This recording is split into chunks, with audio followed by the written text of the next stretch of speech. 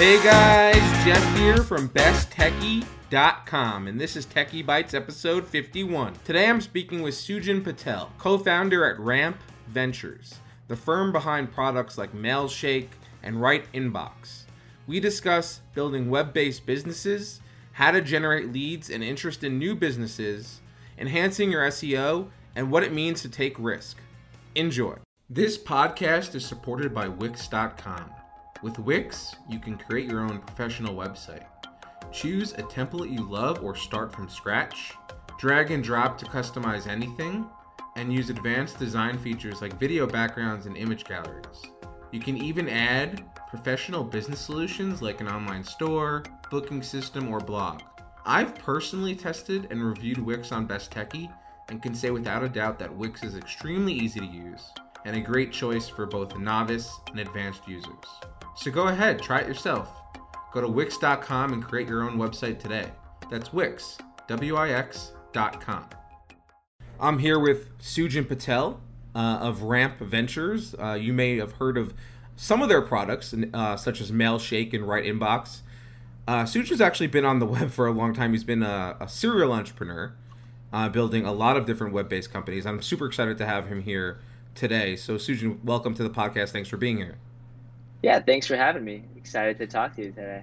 Yeah, look, you've accomplished a lot so far, with the various different companies you've launched or acquired and stuff. But let's start at the basics, right? So let's give us a kind of a flavor of who you are and what you do on a day-to-day basis. Yeah, so my background's in marketing. So what I do every day is I'm talking and working on marketing stuff. I would say marketing and growth, which leads into kind of product. My role at Ramp Ventures is, I would say, CMO. I really don't have a title because everyone kind of does everything, but anything customer facing. So whether it's the product, our customer support, customer success, sales, marketing kind of rolls up into me. And in my day to day is, it's different every day. We've got 8 companies in our portfolio. So, a lot of the beginning of my day is checking in on every little thing, every company and ending the day the same way, more of the stats and all that stuff. And then everything in the middle is just kind of, more helping the team kind of move forward or answering questions, and then I have usually a project or two that I'm kind of leading or moving forward. What kind of stats do you review, let's say, on a daily basis? What's important to you? Yeah, that's a good question. So I've got funny enough, I look at Google Analytics, Stripe, and then we have our own admin dashboards for every one of our companies. So I start with that, and I just have these admin dashboards kind of in the background on my desktop. But I can pretty much, when I'm looking at stats, I'm looking at traffic, I'm looking at conversion rate, I'm looking at number of sales, and really just kind of seeing how we're pacing for the morning and how we did yesterday. And with those, those are just conversion rate, number of free trials, number of customers. Those are just kind of or any new traffic sources coming in, any spikes, decreases, whatever. And those are all things that I use just to kind of get a gauge of how things are. Now, if there's a problem, if something goes down and something changes, I go in there and I got to go figure it out. But that gives me a good view of what's happening. Yeah, so with your Google Analytics setup, for example, I'd imagine you have different custom events set up and things like that, or how have you found a way to utilize Google Analytics, I guess, let's say, to the fullest, so it's of the most effectiveness for you in terms of tracking this kind of stuff? Yeah, so I use I've got all the conversion data. I've got lots of goal tracking. Usage data in GA, and that just gives me a picture of new people signing up, customers coming through the door, and what that conversion rate is. I have a benchmark every day of what I'm looking for. These, every company has its own kind of conversion rate, and then just somehow I've memorized these like 20 numbers in my head, and how did we pace yesterday to what we actually on average do, right? And so I'm always looking for better than last month. Day by day obviously swings, but part of this is just making sure something doesn't go wrong. Yeah, so engagement, meaning like, in SaaS, you can get a lot of signups, but very little people who do the right things. And so one of our goals is like, let's say for a company, ValaNorbert.com, which is an email finding tool, building your prospect list. It's for salespeople. It's kind of what you would do before you use Mailshake to send emails. You have to use the platform before you would ever consider purchasing. So we've got some trigger that's a goal that after they've done X amount of searches, that's what I would consider an active user. And so, yeah, I mean, I look at active users, see how that paces and whatnot. So each business has their own kind of metrics, but for the most part, I'm looking for traffic sources, signups for free trial signups or free signups, number of customers, and the conversion rate between all of those things. Mm-hmm. And then active users. Right. So for active, so in terms of the active users, like how do you come up with a number that makes sense for your business? Like, let's say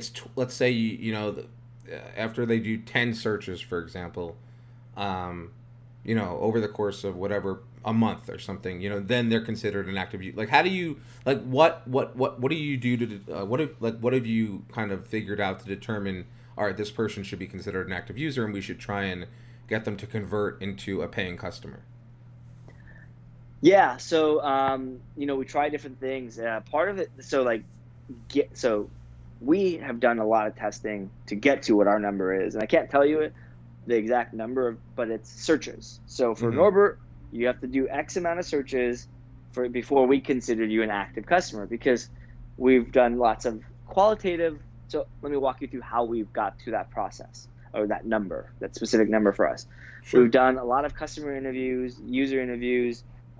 We've looked at quantitative data of okay, what's the amount of searches somebody does before they become a customer, and looking at that trailing effect from 100,000 to 0, right? And there's a number there where that's okay, this is a pretty good leading indicator. We've got X amount of users coming through the door. To keep it simple, let's call it 10,000 people signing up every month. And then, let's say 50% of them do 5 searches. And so, and maybe 70% of people who do 5 searches end up purchasing. So then my goal is to not get people to purchase. My goal is to get people to do those 5 searches. And these are all just, I'm filling in random numbers here, but that's kind of my logic of thinking through this. Now, depending on your company, whatever it is, depending on the listener's company, everything's going to change. But there is an active benchmark. And in the beginning, if you can't interview customers, you don't have enough people through the door, you're kind of guessing at it. And then maybe that's not the right thing, but there is no right answer. There's just an answer. Something is better than nothing. And you get over time closer and closer to what that right thing is. Right. Because signups mean little to nothing if people don't do the first step. And, right. We've made if they sign up and they're not using the product, chances are they're not going to convert to pay for it. Right. So it's finding the sweet spot, if you will. How many searches is enough searches that the people see the value of the product and are more likely to convert, right? Exactly. Mm-hmm. So that's super. I mean, so one of the things that I know about what you do at Ramp Ventures is that not only do you guys build products, but you also acquire other people's products, right? You've bought, and even over the years, you've acquired products along the way, new properties that you think have growth potential. And yeah. I guess, yeah. So what I want to know kind of from you is as someone who's built a lot of web-based businesses, what do you look for when acquiring a new property as opposed to building it out yourself?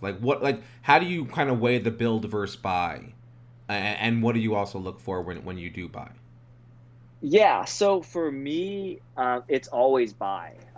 We Okay. built Mailshake and another company called Nero. We started those companies back in 2015, so about 4 years ago. This is, or I guess this would be our fourth year. Um, and um, and it was really hard. I mean, it took us a long time to get to profitability, and getting product market fit. And through this process, we realized, holy crap, building a company from the ground up is really freaking hard. Yeah. Um, and there's a number of reasons why it wouldn't work, and when it doesn't work. And just getting to a viable business is tough. And um, then you go from a viable business to a somewhat profitable, or let's just call it a business of some size. Okay, some size being 10, 20, 50K in monthly in revenue, 100K in revenue, some size, right? Because that can vary what that means. Hmm. And then it's to scale, right? So most companies never make that first step. Most companies, when that do make that first step, never get past that second, or don't make the second step, from like a viable product to a product people use and is a business that's, I guess, from a viable product to a viable business. And Hmm. that's where we buy companies. We buy them at the viable business.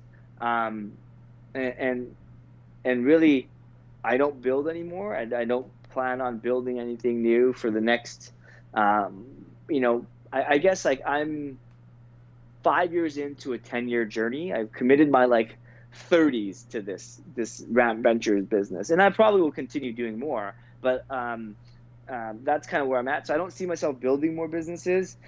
So we're just looking at buying. What we look for, and what to look for, is just changes by different like objectives. My objective is, and our strength is, we know how to operate and grow businesses. I've done it in the agency world many times. I've been an employee of a SaaS business. I've done it in my own businesses.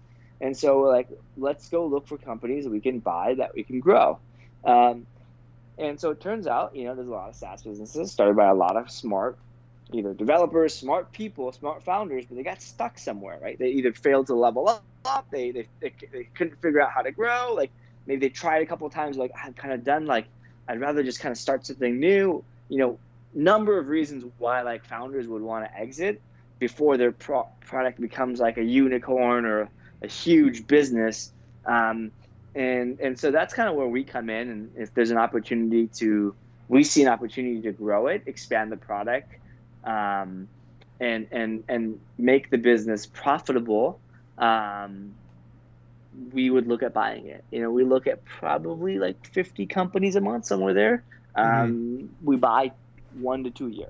So that number, like the numbers are really, really small in the companies we buy. We just get smarter at what we're looking for, and kind of what we can do, and what it takes. And I can tell you that um, it's really hard to build a viable business. Um, it's expensive hiring. Churn is a really big problem in SaaS. Hmm. Lots of commoditized space.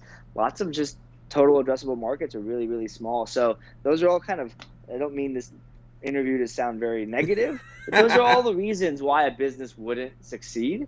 Um, and I would compare our business most similar to a private equity firm. However, we're not a private equity firm.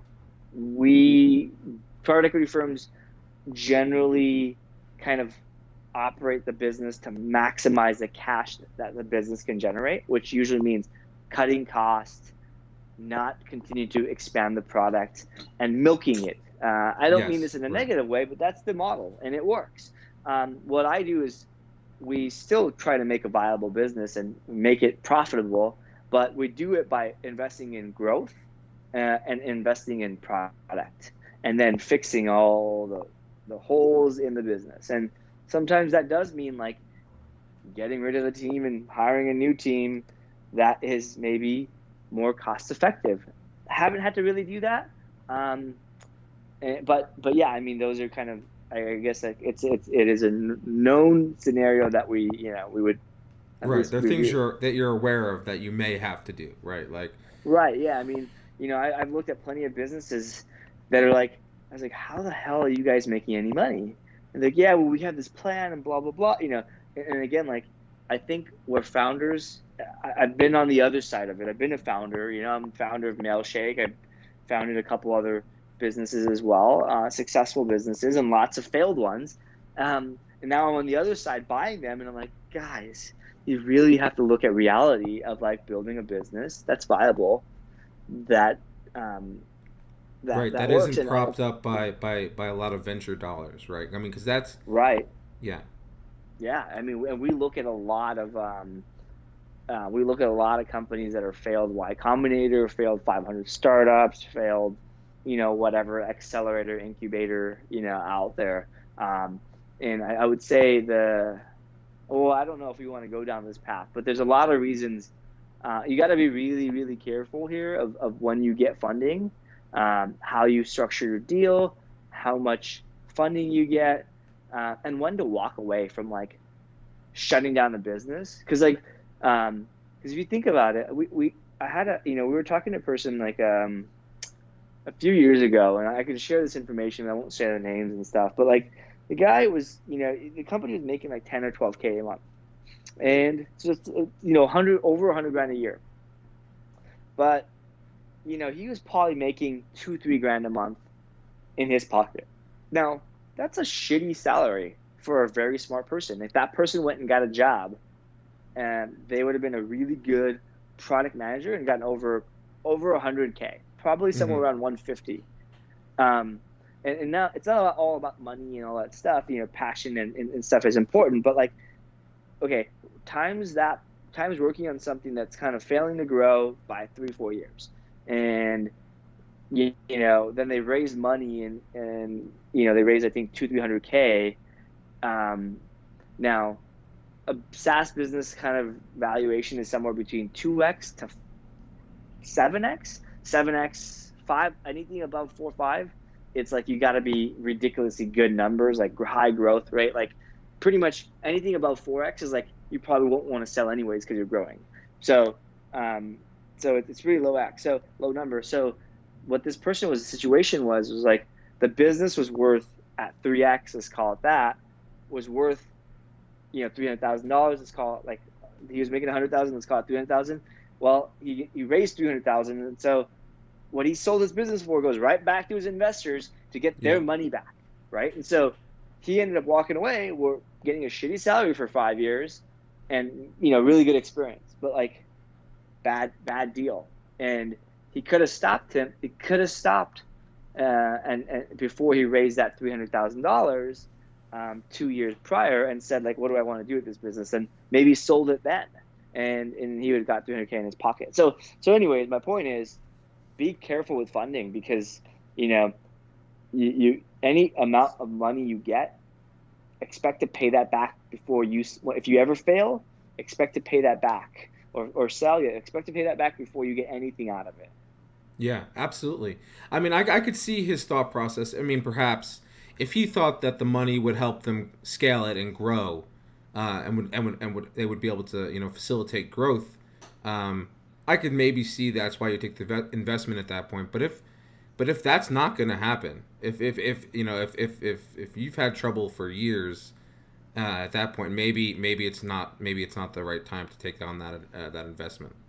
Yeah, or like, hey, look, you like, absolutely, totally agree. Like spending, like getting that money to try to make the business work. You've tried something for yourself, and you're okay. Let's try something new. But like 1 year after that, it's time to like, hey, let's return the capital. Let's go, let's go try something new, right? Like, hmm and I think that part of the problem with this is situations like this, or like, founders are kind of jack of all trades in the beginning, but they have a core expertise. However, like whether you're a product manager, dev, me in my case, marketing, um, some people are salespeople. Everybody has their own kind of deep expertise, but like, ultimately you have to be a jack of all trades. But like that only gets you so far, and so I think you really need to hire like expertise that you're lacking. And so that means maybe hiring a marketing company, a marketing firm, maybe a marketing hire, maybe that's a developer to kind of build cleaner code. And so I think it's really, really important to, like, when you are struggling to get to from, viable product to viable business, think about who you can hire who can do a better job than you. So like, I'll give you an example. At my company, Ramp Ventures, we've got like 6 marketing people, each one almost like one per company. All of those guys are better at what they do than I am. At some point, I was good at that, and I was better than them, and I hired them to take it over. But like, it's been years now. They're just like, we have this guy at Mailshake. He's an awesome content marketing person. He runs the blog. He runs our content calendar and tells me what to write about. And I used to be the other way around. But, right. Hiring people who are better than you is your job as a founder. Because absolutely, 100% agree. Yeah, you need to have talent. Yeah, you certainly don't want to be the smartest person in the room. Absolutely. Not for long. Yeah, not for long. Yeah, not for long. Yeah, exactly. So wait. So I have one additional question in terms of this acquiring companies topic. So are you like, when you acquire companies, like are you willing to pay a somewhat of a premium at that point, versus because you think that paying somewhat more to get a company you really want that's kind of doing okay will ultimately be cheaper than kind of building it out yourself, or how do you think about from a payment standpoint? How do you think about it? Well, we put together kind of we have our own kind of calculations. It's fancy for this crazy spreadsheet that we put together for every single company, based off all the costs and financials, and we think about what we can pay for it. Like, it is the numbers that we put in, it's more like a projection, like P&L, but like it's projections for the future of like the next 3 years, 5 years, whatever. It's usually 3 to 5 years. It tells us what our payment, what we're gonna like, what the deal. If we were to go run that company and do the things we're gonna do, what the outcome of those things in revenue would be, and that would give us ultimately how much money we'd make, and then that informs us what the multiple we would be willing to pay would be. And so sometimes, yeah, premium absolutely works, right? Sometimes, most times, no. And because again, like I say this, most times no, because if the business was super viable, like amazing, you either probably wouldn't sell it, or yeah. But again, when I say premium, I'm going off of like industry average of what like a SaaS business goes for, which is kind of like, if you're under 10 million, it's around. This is not my data. This is a company called SEG, Software Equity Group. They do this study every quarter. I believe it is 3.4x on private transactions that happen for companies under $10 million that are SaaS. Okay. And it's assuming like they're like a profitable business. Right. That's the blended average. Gotcha. So that makes sense. I mean, look, yeah, it makes sense. As SaaS businesses, typically B2B for the most part. At least that's where a lot of the money is made. If they do have a B2C arm, it's not, B2B, B2 enterprise, that's where the real money is, right? Those large kind of contracts. Yeah, absolutely. Yeah. So I want to talk a little bit about starting a new. So you have started new companies, obviously, and even when you acquire a company, and you have to kind of get behind the wheel, let's say, so to speak.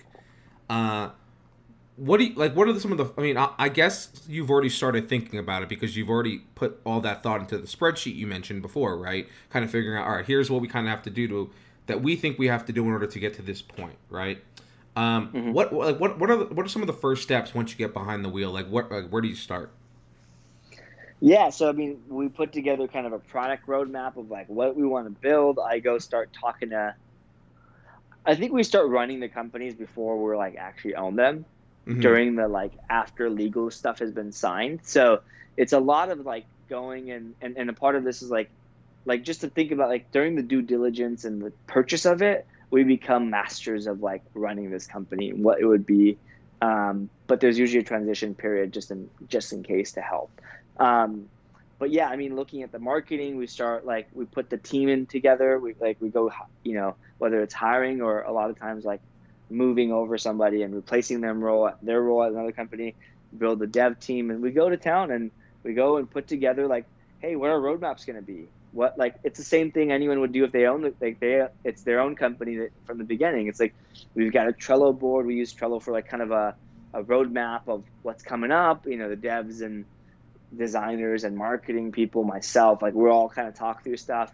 I start interviewing customers, usually at the due diligence stage of just better understand who I'm working with, and who I'm selling to, really. And yeah, so then the next 3 to 6 months of the first 3 to 6 months of operating a business would be really putting together a roadmap and executing on it for both dev, marketing, and then again staffing up. And I say 3 to 6 months because that's really what it takes to really get a grasp on kind of getting a functioning team to work in sync. Like, I mean, like everything is going the same direction and like it's working, right? And sometimes we break stuff, and so I call that like the 3 to 6 month like honeymoon period of like make Right.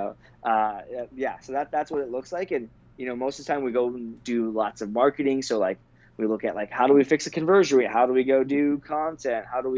Should we do content? What should we talk about? Like all those details around that. Yeah, that makes a lot of sense. Having built a SaaS company myself, that sounds right. That's exactly what we did. Figuring out, getting dev and marketing and sales and business, all on the same page, making sure we're all working towards the same goal, identifying the things we have to do in order to achieve those goals. Definitely, and again, like you said before, like not everything is, not every business is the same. In fact, most businesses are different. So there are different tactics you will use for different businesses. Um, Mm-hmm. which leads me to the question. So you work pretty much, I would say, exclusively, right, in the SaaS space, right? So what are some of the verticals within SaaS that are interesting to you right now? Well, I think I'm interested in a lot of things. I think where I'm most interested in is sales tech, because we Mm-hmm. have a bunch of sales tech. So I think that's really cool. I think we like it. We know the customer, and so I'm always kind of looking for more sales tech companies. I love HR tech. Um, before Ramp Ventures, I was the head of marketing at a company called wheniwork.com, employee management, again, HR tech company. And I was, core team who took it from like 1 million to 15 or so million in annual revenue in the course of a couple of years. And so that's kind of where I fell in love with that HR tech space. Um, I think those are two kind of like, why are these categories better than others? I think it's an emotional thing more than it is a logical thing. Mm-hmm. And again, expertise, it's cool, fun to work on. So yeah, I mean, those are the two ones. But like, I guess like what I would like better question is, what industries would I avoid? Okay, fair enough. And I would Yeah, say Warren Buffett always says marketing. invest in what you know, right? So like, Yeah, but like, go ahead. exactly. So What would you avoid? yeah, so I guess that's the rule I'm going by, right? It's like, and do work on industries we know. I would avoid marketing tech. Um, and a couple of our companies are in marketing tech, um, and sales tech, marketing tech are really kind of blurred lines. Um, but yeah, I would avoid marketing tech. Fintech would be a tough one, and really be really weary of like B2C SaaS, mobile. Like for example, anything mobile related is a big hard business to manage and run. And so B2C really hard to grow because um, you may get good numbers. All the numbers on the front end look really good. Like you might get a lot of signups, but what if you got people who are just not willing to pay, and the purchasing power of B2C is low? And this is not just my opinion. Point Nine Capital, or Point Nine Ventures, I forgot. I think it's Point Nine Capital. They just did a release on like there's an article a very smart man wrote on how to build $100 million business, and this was 5 years ago. And there's many different ways you can get thousands and thousands of like ants or like rats and or mice. You can get like hundreds, and it just kind of goes to like how big of contract value you're getting, like from like mice all the way to elephants and whales. Meaning like you only need like 100 clients paying you $1 million each to get to $100 million. Hard to get though, right? How do you get somebody to pay you $1 million each? And then on the B2C SaaS, you would need like 1 100 million million users. paying Right. $1. Yeah, 1 yeah. million. Yeah, exactly. Stuff like that. $1 a month. Right. So, when you get to high numbers on either end, it's really hard. So I would be wary of both extremes, both spectrums. And not that like you're trying to build $100 million. I'm just saying if you did the calculations on $100 million and it looks really hard and like impossible, well, it doesn't necessarily mean it's not impossible. It doesn't mean it's going to change at 10 million or 5 million or 1 million. It's equally as hard, and the numbers on the B2C side have to be such high volume that it's really, really hard to make work. That's a really, really good point, and I think you framed it perfectly. It makes a lot of sense. Yeah, if 100 million looks hard, chances are, like you said, it's going to be just as hard to get 1 million or 5 million or whatever, 10 million. Especially on the consumer end, like you said, budgets are a lot lower, requires a lot more volume. Awesome. So we're going to take a quick break right now, actually, and we'll be back in under a minute with more Sujin. This podcast is supported by Ahrefs. So you have a website and you want to rank better? Of course you do. Ahrefs is designed to be an amazing all-in-one SEO tool. In fact, I've been testing it and it lets me do things like generate millions of keyword ideas, discover new trending keywords every month, examine the ranking history of my site's individual pages, and even identify content gaps and opportunities. They also just launched the latest beta of their Keywords Explorer product. The new Keywords Explorer features clickstream data from 10 major data sources, including Google, YouTube, Amazon, Bing, and Yahoo. So now, when you start seeing even more Best Techie all over the web, you know who to thank. Go ahead, check them out at ahrefs.com. That's ahrefs.com.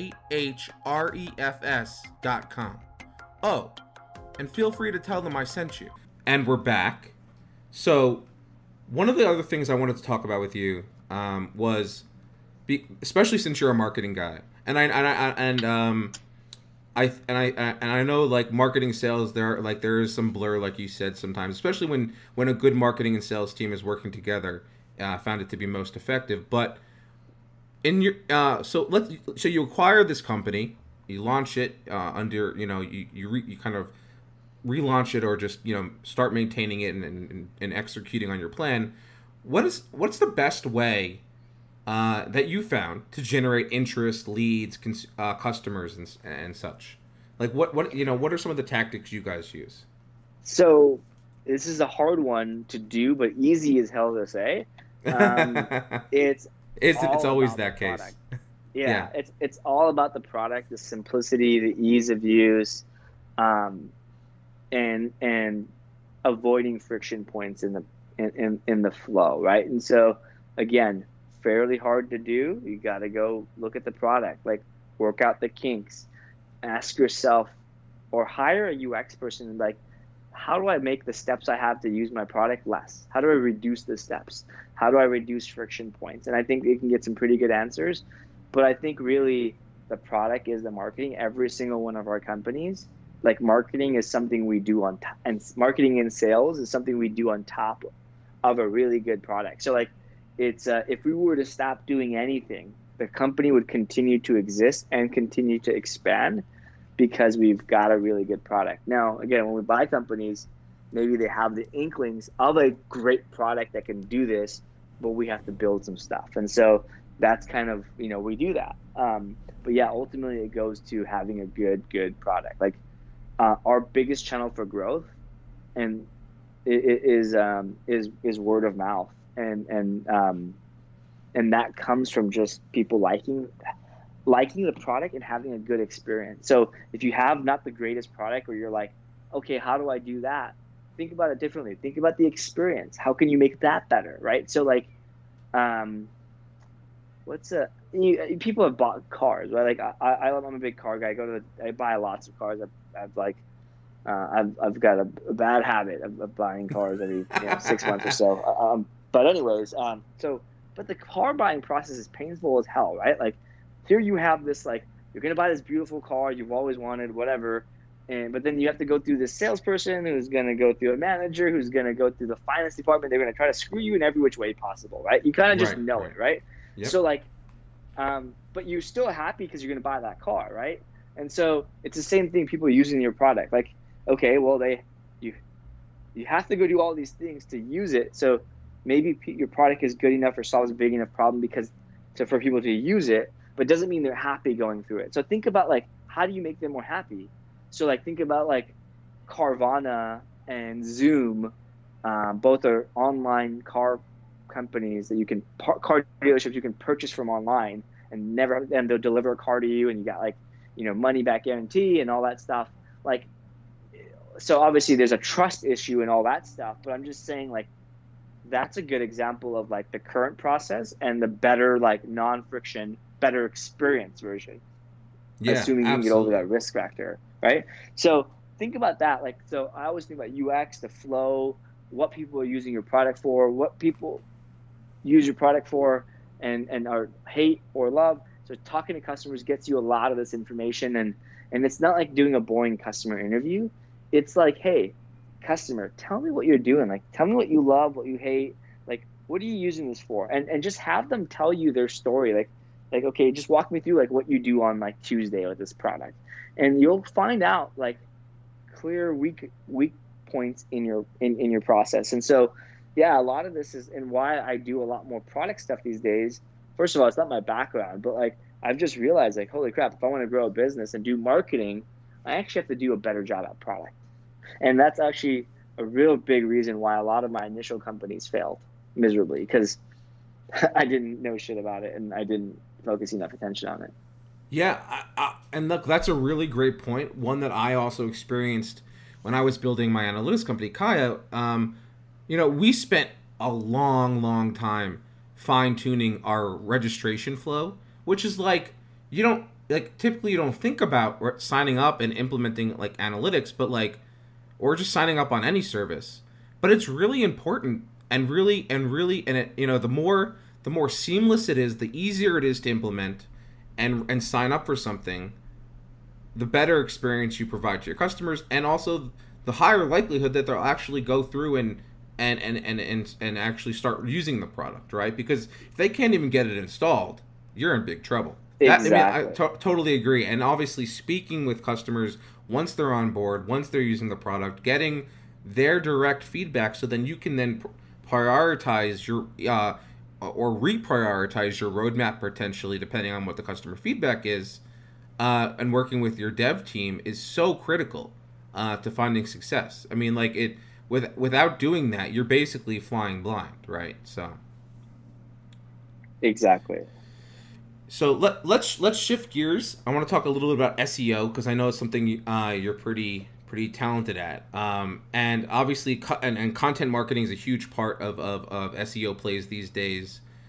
How should web companies be thinking about and or improving their SEO strategy? Yeah. So it's again easy one, hard to do. Um, yeah. So like SEO takes forever, right? I've run two different digital marketing agencies, and the time frame of which, on average, of about 200 something clients we've worked with to achieve successful SEO results went from like 3 to 6 months in 2009 to like I think it's now like at the 16 or 17 month Wow. average. And this is an weighted. This is an average of every single client to get to the results that they're looking for. So it's a yes, no. Do we get there? If it's a no, then the timer keeps going, right? So that's the study. 200 something clients. Our own. This is just us and Uh our huh. our That's ability. crazy. But it's a long time. It's like 3-4x longer than it was before, right? A decade ago. Yeah. So yeah, like invest early, right? Invest early into SEO, and what that means is like you don't have to do a perfect job. Investing early just means you got to create content every freaking consistently create content. I Yes. guess not Yes. every day, every month, every week, twice a month, whatever you can muster up. Like I would Right. say, you're just starting off, maybe twice a month, and just create something. The second thing is, if you're going to create content, you might as well focus on good content. So think about what's a good hook, right? I mean, if you're going to do something, right? Like if you're going to go to the gym every single day or regularly or consistently, at some point, like you maybe start at a shitty job, but like everybody who goes to the gym consistently, let's just say motivation aside, you end up kind of doing the right things. Like, because nobody wants to go to the gym and do the wrong things. Maybe they don't know how to do the wrong things, but the same thing goes here. Is like, start doing something, because something is better than nothing. And think about like, well, if you're going to do it, might as well do it right, and what that content looks like for your ideal customer. Like, what are they looking to read? Like, so a good example of this is like, are you a subscriber by any chance of the Morning Brew? It's like a daily. I am not. Or like the Hustle. Have you heard of that? Yeah. So both are good examples of like good content, a different angle on an existing space. So their content is not anything more. The things they're talking about can be read on, if you want the information, it could be on CNN. It could be on Fast Company. You can get this information. So Morning Brew is like a financial daily newsletter. The Hustle, I want to say like a marketing business newsletter, but yeah, again, you can go business newsletter. You can get this information everywhere else. The difference is they have a unique take. It's like a broier version, easier to consume, made for millennials. That's their difference. So I think you can that's another angle is you can take on is the voice, the angle just a little different. Or what can you that's do? That's similar to what the Skim does, targeting women. Exactly. Skim is another perfect example. I obviously don't read that newsletter because I'm not a woman, but I probably should, just to kind of have my pulse on the space. But yeah, exact same thing. And again, like, so 2 things to focus on in SEO: create content regularly, think about what problems your customers have, and just create content on that. I think it's important to do an SEO audit or create a SEO strategy. The hack to get the most ROI from an agency, or like to get the most ROI with spending the least, is hire an agency to do an SEO strategy, or an SEO agency or SEO consultant to do an SEO strategy or an SEO audit for your company. And then just over time, implement all this stuff. You can implement for cheaper than an agency can do it for. Good advice. Again, I like that. It puts the hard stuff back on your plate. So not always recommended if you're busy. In some cases, it's probably better to hire the agency so you don't spend time and focus on it. But anyways, they're going to tell you all the keywords to go after. They're going to tell you maybe how to structure your site better. And then you got that part covered. And then you just create content. And the second part of this is building links and promoting your content. And both of those are kind of go hand in hand. And links and the value of them isn't going away. It's getting more and more important. Well, not more important. It's harder and harder to build links. But age is getting more and more important of these links. And so, yeah, the earlier you start, the better. We could talk about it for a whole hour on that process alone. I feel like we definitely could. I'll have to have you come back for that. Yeah, well, I'll send you some links for the show notes too. So sounds good. You can include there. Awesome. All right, so we got 2 more questions before we get to the lightning round. The next 2 I think might be my favorite so far. I mean, I really enjoyed everything we talked about so far, but these are interesting to me because they're more personal. So you're a pretty big risk taker. For example, I read on your website that you asked your wife to marry you 2 weeks into dating her. You dropped out of college. You've gone skydiving. I gotta ask, how do you calculate risk for yourself, and how do you determine what's an acceptable level of risk? Yeah, good question. So early in my life, I just did it. I didn't think twice, and I didn't calculate. I just went, right? And like, it probably wasn't very smart, but like I made it here. I'm a little bit. That's all that matters. You made it here. Made it here, right? Like I've made it 15 years past this time I started doing dangerous stuff or like risky stuff, right? But I've gotten smarter. So I think I look at FOI, like fun on investment. And And I think like I just look at like what's the worst that could happen. I mean, I don't really think about the worst that can happen, but like what am I trying to achieve? Like I'm gonna have the most fun, and like what is the cost for this fun? And so cost could be time. A lot of times it is. It could be a lot of times it's dollars. A lot of times it's the risk of like, okay, well, I'm gonna go scuba diving. I've never done it before. Well, I can go take a lesson. Okay, not so risky anymore. Now if you're like, I'm gonna go scuba diving with sharks. Like, how much fun is that gonna give you? How much time is that gonna take? Because it's gonna take away from something else, right? How much is it gonna cost? And like, shit, how risky is that part, right? And if you look at percentages of like all the things I do, and then you look at how many people die, the percentage of people who die from this stuff, it's really, really high. But that's a horrible way to look at life. So I just still like I take that plunge. But I've broken 18 bones in my life from just figuring out so many different ways. As a kid, just goofing off, jumping off my roof, and I made it through the first story. So I was like, let me jump off the second story part of it, or like a little higher part. I didn't make it past that. So yeah, snowboarding, motorcycles, just random stuff like that. And so lots of broken bones. And so I kind of have a reminder. I've got a tattoo of just like a tally mark of number of bones I've broken on my hand. And so it just reminds me to like have fun, but like I just every time I want to take something to that next level, I just look down like maybe back off a little bit, right? So like I go to the racetrack all the time in my bike and my car, and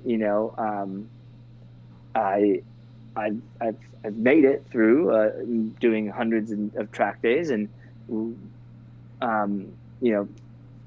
without very little scars and injuries. But part of this is like, if you stick at the 70-80% of doing that activity and not go to the extreme edge of whatever it is, you're kind of in the safe zone of that, right? So like I think it's like there's the statistics of like 20% of skydivers die, or like the risk. I don't know what it's 20 something percent like likelihood you're going to die if you go skydiving.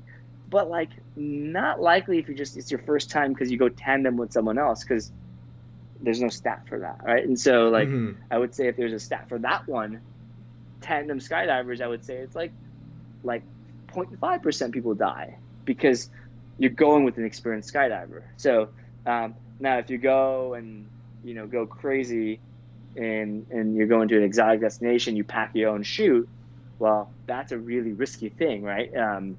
So I think it's like there's some safe zone in these risky activities, and I try to stay in that safe zone.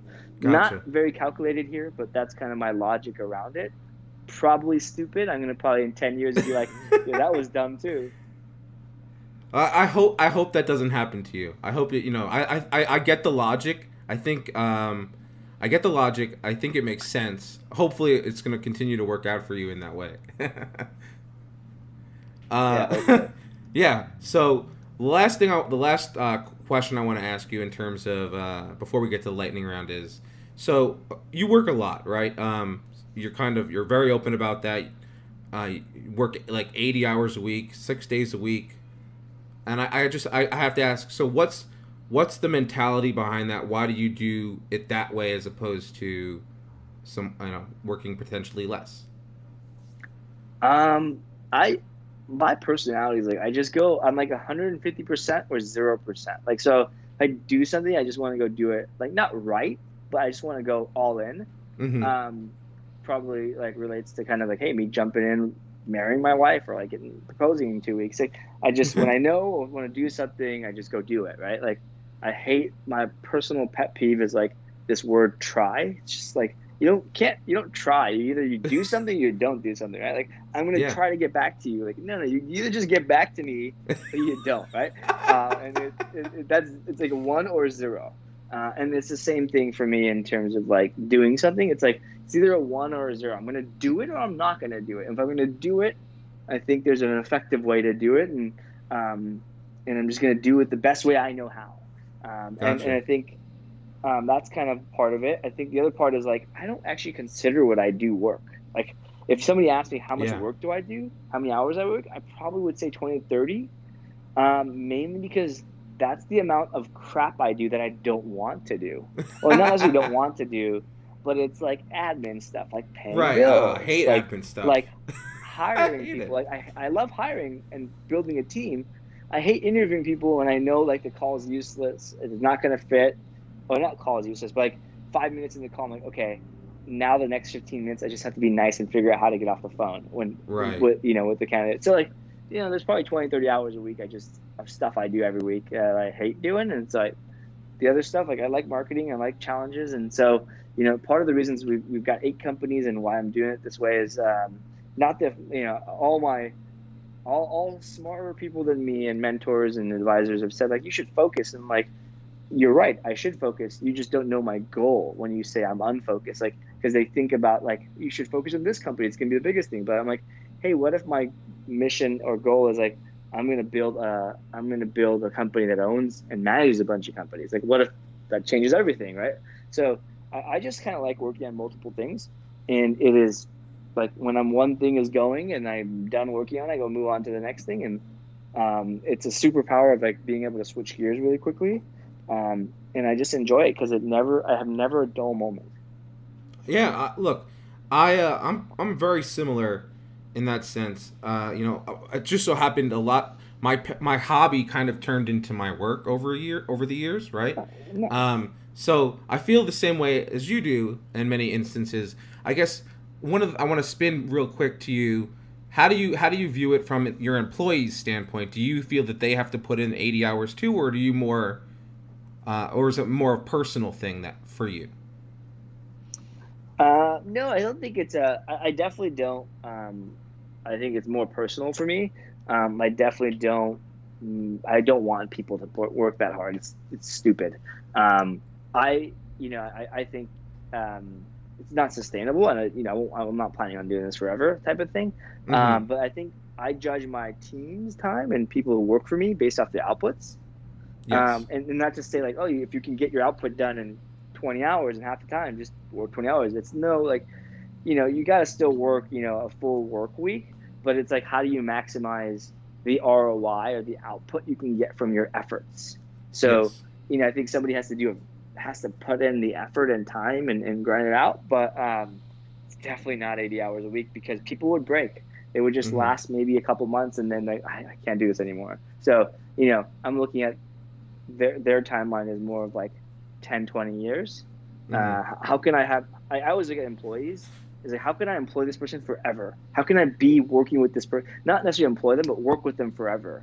And if you think about the forever route, one, it changes like who you hire, because then any person you hire is like, well, I plan on working with them forever, right? It's like a way higher bar. It's like, how do you interview people to be in your family? That's kind of how I look at it. Um, but then also, when you look at forever, then you know how much they work in a week or a month, it becomes a lot less relevant, Right. No, I or a lot agree. more I relevant. think that's very level-headed. I think that makes sense. Um, I can't argue with that logic. I feel like, kind of measuring output, is definitely the way I like to think about it as well. I'm always of the mindset as well that I'm sure it seems like you are too, that there's always something else you could be doing, right? If you got like all the stuff that's currently on your plate done in 20 hours a week, well then you have now a lot of time to kind of explore new things that we could be doing, right? So like, there's always something new or more that can be done, right? So I get it. I think that makes sense. Yeah. It's So it's tough out there. no, absolutely. So let's you made it through. Let's make it to let's do the lightning round, which of course is supported by Wix. You can create a professional website today at wix.com. That's wix.com. So Sujin, whenever you're ready, you let me know and we'll get started. Let's do it. All right, here we go. Current number of unanswered emails in your inbox. Two. Oh, it's pretty good. I wish mine was two. Mine's I'm inbox zero kind of person, so it's always Yeah, low or I nothing. used to be, and I also had an assistant who would help me go through my emails and reply for me on many of them. But she recently joined the Air Force, so she's in basic training right now. So I'm in like a limbo stage. Mac or PC? Mac. What keeps you up at night? Nothing. I sleep really well. Well, that's good to hear. Where do you see yourself in the next 10 years? I'm trying to figure that out. I don't know. I'm actually working on that right now. Oh, really? Well, when you find out, you come back to me. You let me know on. I will definitely keep you posted. All right. I'll have to leave a comment on this podcast. I'd like to leave a note. Yeah, exactly. All right, last one. Jet or yacht? Jet. I had a feeling you were going to go with jet. Yeah, I mean, I don't really want to be in the water slow, floating around. Yeah, you want to go somewhere super fast. Yeah. Exactly. Awesome. Well, Sujin, it's been great having you on. I really enjoyed the conversation. If anyone who's listening wants to get in touch with you, what's the best way for them to do that? My website would be the best bet, sujinpatel.com. And yeah, I answer every single one of my inquiries. All I ask is Google stuff before you email people with questions. Yes, Google is your friend. Yeah, exactly. Yep. All right. Well, Sujin, again, I really appreciate you having on, and I look forward to keeping in touch. Likewise. Thanks for having me. I had a blast. Thanks for listening to Techie Bites. Stay tuned for more episodes every Tuesday with awesome interviews and conversations about technology and business. If you like what we're doing, please consider supporting the podcast at anchor.fm/besttechie and or by leaving a rating and review on iTunes. Both ways help us greatly and are much appreciated. So thank you. Until next time, we'll see you. And remember, take care of your computers.